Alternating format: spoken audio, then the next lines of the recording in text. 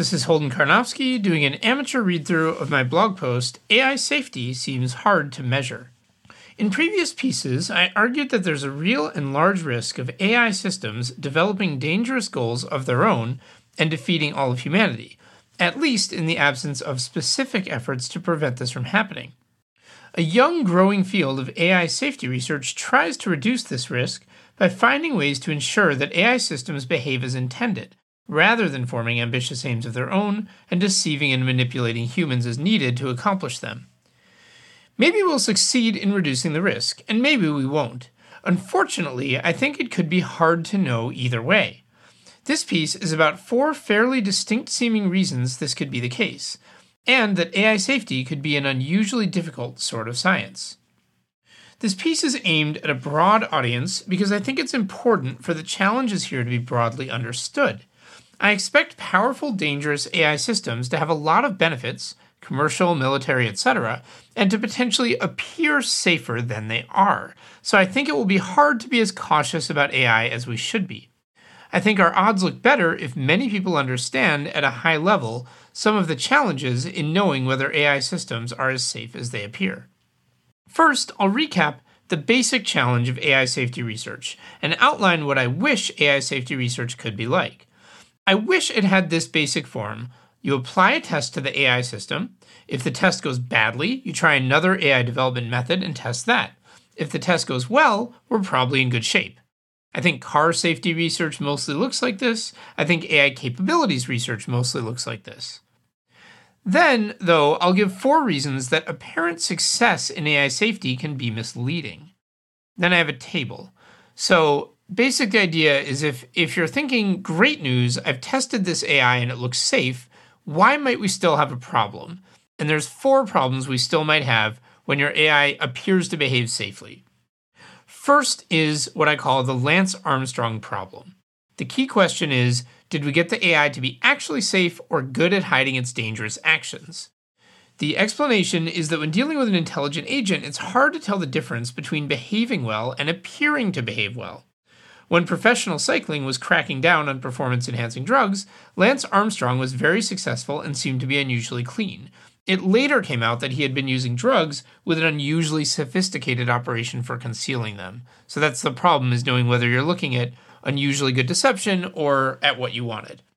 The next problem is the King Lear problem. The question is, the AI is actually well behaved when humans are in control, but will this transfer to when AIs are in control? And the explanation, it's hard to know how someone will behave when they have power over you based only on observing how they behave when they don't. AIs might behave as intended as long as humans are in control, but at some future point, AI systems might be capable and widespread enough to have opportunities to take control of the world entirely. It's hard to know whether they'll take those opportunities, and we can't exactly run a clean test of the situation.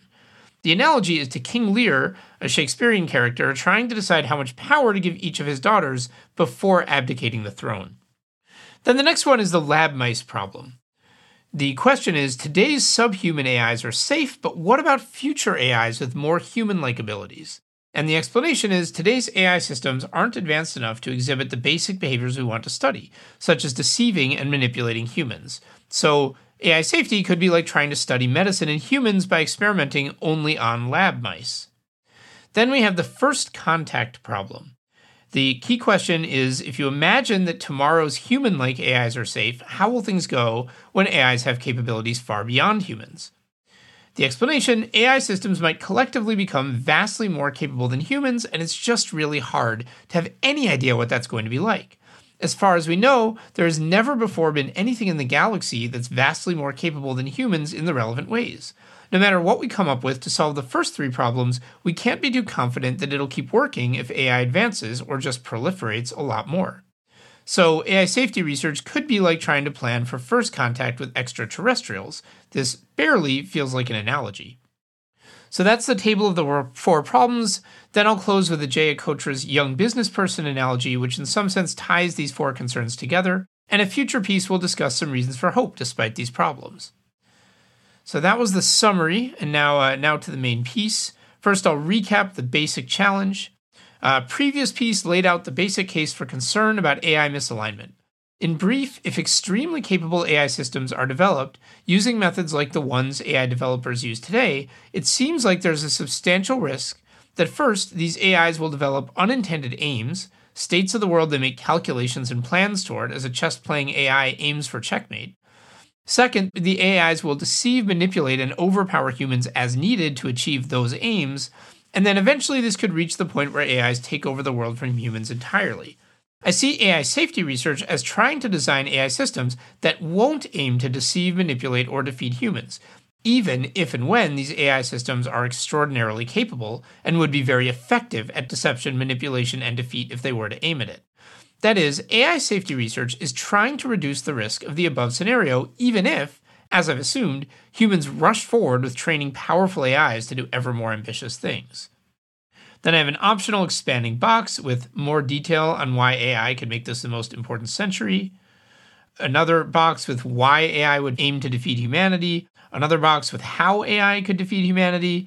And these are all references to previous pieces, so I'm not going to go through these summaries here, but the web version of the piece does have these boxes that recap those points. Now we're going to get to the bit about AI safety research. So next section. I wish AI safety research were straightforward. I wish it were like car safety research. While I'm sure this is an oversimplification, I think a lot of car safety research looks basically like this. Companies carry out test crashes with test cars. The results give a pretty good, not perfect, indication of what would happen in a real crash. Drivers try driving the cars in low-stakes areas without a lot of traffic. Things like steering wheel malfunctions will probably show up here. If they don't, and drivers are able to drive normally in low-stakes areas, it's probably safe to drive the car in traffic. None of this is perfect, but the occasional problem isn't, so to speak, the end of the world. The worst case tends to be a handful of accidents, followed by a recall and some changes to the car's design validated by further testing. Overall, if we have problems with car safety, we'll probably be able to observe them relatively straightforwardly under relatively low-stakes circumstances. In important respects, many types of research and development have this basic property. We can observe how things are going during testing to get good evidence about how they'll go in the real world. Further examples include medical research, chemistry research, software development, etc., and I have footnotes explaining how those are very, prone to testing and observation. In fact, I would even say most AI research looks like this as well. People can test out what an AI system is capable of reliably doing, like translating speech to text, before integrating it into some high-stakes commercial product like Siri. This works both for ensuring that the AI system is capable, that is, that it does a good job with its tasks, and that it's safe in certain ways. So if we're worried about toxic language, you can test for that. The rest of this piece will be about some of the ways in which testing for AI safety fails to give us straightforward observations about whether, once AI systems are deployed in the world will actually be safe. While all research has to deal with some differences between testing and the real world, I think the challenges I'll be going through are unusual ones. So now for more detail on the 4 problems I listed at the beginning. We're going to start with the Lance Armstrong problem. Is the AI actually safe or good at hiding its dangerous actions? So first, to simplify matters, let's imagine that first we have AI systems available that can do roughly everything a human can, with some different strengths and weaknesses, but no huge difference in overall capabilities or economic value per hour of work. Next, we don't expect AI systems to get more powerful, so these human-level-ish systems are the only ones we have to worry about. If we can safely roll them out throughout the economy, we've solved the challenge of AI safety research. And we'll assume we're observing early signs that AI systems behave in unintended, deceptive ways, such as giving wrong answers to questions we ask, or writing software that falsifies metrics, instead of doing the things the metrics were supposed to measure, such as software meant to make a website run faster might instead falsify metrics about its loading time. So we're observing some of that, and we theorize that modifying the AI training in some way will make AI systems less likely to behave deceptively. We try it out, and we find that, in fact, our AI systems seem to be behaving better than before. We are finding fewer incidents in which they behaved in unintended or deceptive ways. But that's just a statement about what we're noticing. Which of the following just happened? Did we just train our AI systems to be less deceptive? Or did we train our AI systems to be better at deception, and so to make us think they became less deceptive? Or did we just train our AI systems to be better at calculating when they might get caught in deception, and so to be less deceptive only when the deception would otherwise be caught? This one could be useful, especially if we're able to set up auditing systems in many real-world situations such that we could expect deception to be caught a lot of the time. But it does leave open the King Lear problem that I'll cover next. Now, we're hoping to be able to deploy AI systems throughout the economy. So, just like human specialists, they will almost certainly have some opportunities to be deceptive without being caught. The fact that they appear honest in our testing is not clear comfort against this risk. The analogy here is to competitive cyclist Lance Armstrong. Armstrong won the Tour de France race 7 times in a row, while many of his competitors were caught using performance-enhancing drugs and disqualified. But more than 5 years after his last win, an investigation concluded that Armstrong had used performance-enhancing drugs over the course of his career and named him as the ringleader of the most sophisticated, professionalized, and successful doping program that sport has ever seen. Now, the list of the Tour de France winners looks like this, and I have a little image just showing that there is no winner 7 years in a row. They had to strip all those titles. A broader issue here is that when AI systems become capable enough, AI safety research starts to look more like social sciences, studying human beings, than like natural sciences. Social sciences are generally less rigorous and harder to get clean results from, and one factor in this is that it can be hard to study someone who's aware they're being studied. Now, there's 2 broad categories of research offhand that might help with the Lance Armstrong problem. First, mechanistic interpretability can be thought of as analyzing the digital brains of AI systems, not just analyzing their behavior and performance. Currently, AI systems are black boxes in the sense that they perform well on tasks, but we can't say much about how they are doing it. Mechanistic interpretability aims to change this, which could give us the ability to mind-read AIs and detect deception. There could still be a risk that AI systems are arranging their own digital brains in misleading ways, but this seems quite a bit harder than simply behaving deceptively. Then, some researchers work on what's called scalable supervision or competitive supervision. The idea is that if we are training an AI system that might become deceptive, we set up some supervision process for it that we expect to reliably catch any attempts at deception. This could be because the supervision process itself uses AI systems with more resources than the one being supervised, or because it uses a system of randomized audits where extra effort is put into catching deception. Then I have an optional expanding box explaining a little bit more the idea that AI systems are black boxes that we can't understand the inner workings of by default, and I will not go through that here, it's on the web.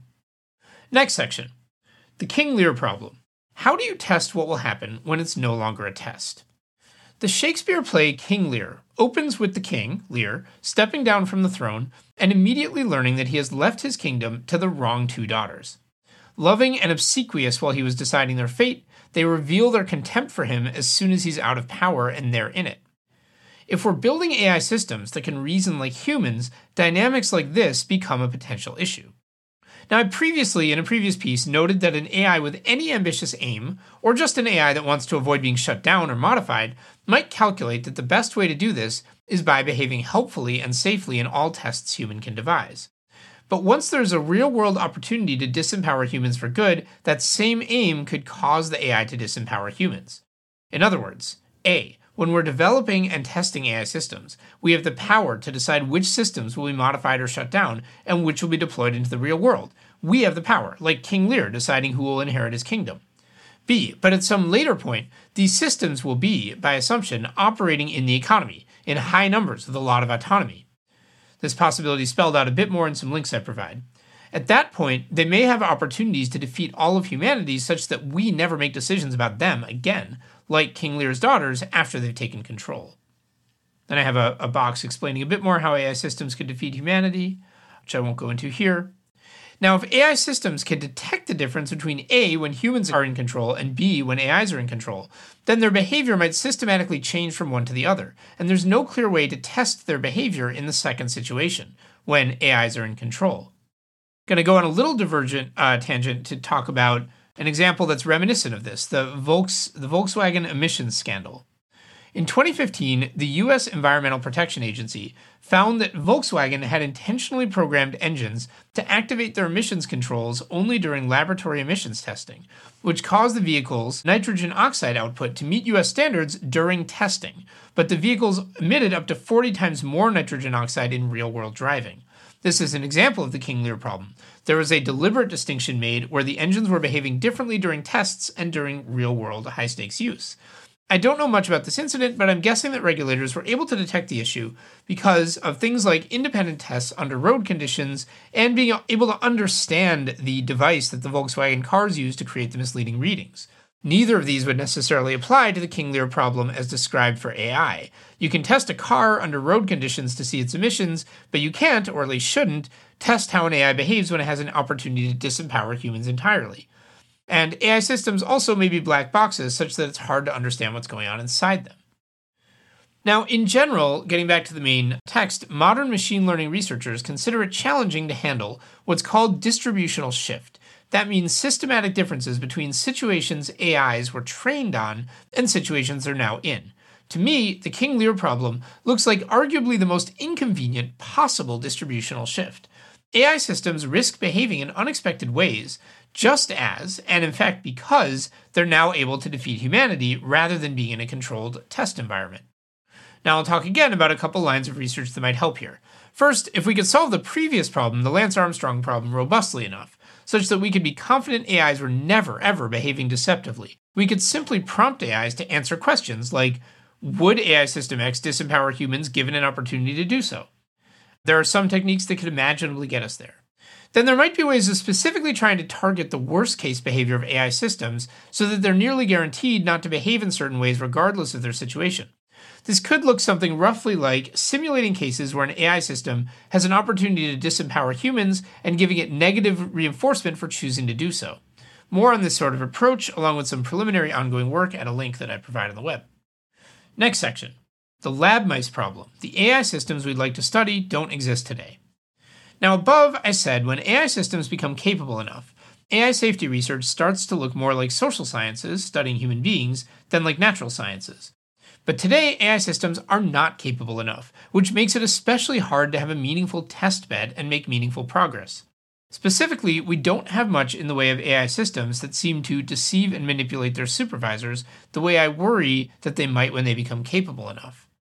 In fact, it's not 100% clear that AI systems could learn to deceive and manipulate supervisors even if we deliberately tried to train them to do it, and this makes it hard to even get started on things like discouraging and detecting deceptive behavior. I think AI safety research is a bit unusual in this respect. Most fields of research are not explicitly about solving problems that don't exist yet. A lot of research ends up useful for more important problems than the original ones it's studying, but it's often not explicitly about that. As a result, doing AI safety research today is a bit like trying to study medicine in humans by experimenting only on lab mice with no human subjects available. Now, this does not mean there's no productive AI safety research to be done. I've talked in previous sections about some of the work that's going on today and might be useful. But it does mean that the research being done today is somewhat analogous to research on lab mice. It's informative, it's important up to a point, but only up to a point. Now, how bad is this lab mice problem? I mean, I do think it's a temporary problem. By the time we're facing the problems I most worry about, we'll be able to study them more directly. The concern is that things could be moving very quickly by that point. By the time we have AIs with humanish capabilities, companies might be furiously making copies of those AIs and using them for all kinds of things, including both AI safety research and further research on making AI systems faster, cheaper, and more capable. So I do worry about the lab mice problem, and I'd be excited to see more effort on making better model organisms. That's a generic term for things like lab mice. So, making AI systems that show early versions of the properties we'd most like to study, such as deceiving their supervisors.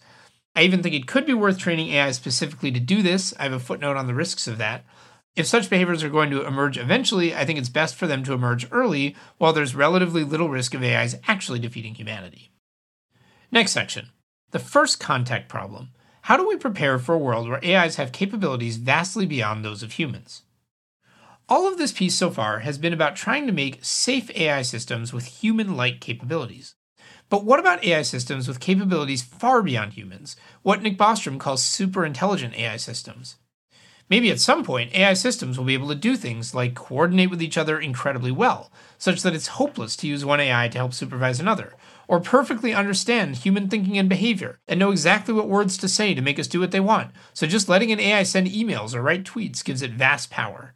Or manipulate their own digital brains so that our attempts to read their minds backfire and mislead us. Or reason about the world in completely different ways from humans, with concepts like global that are incredibly useful ways of thinking about the world, but humans couldn't understand with centuries of effort.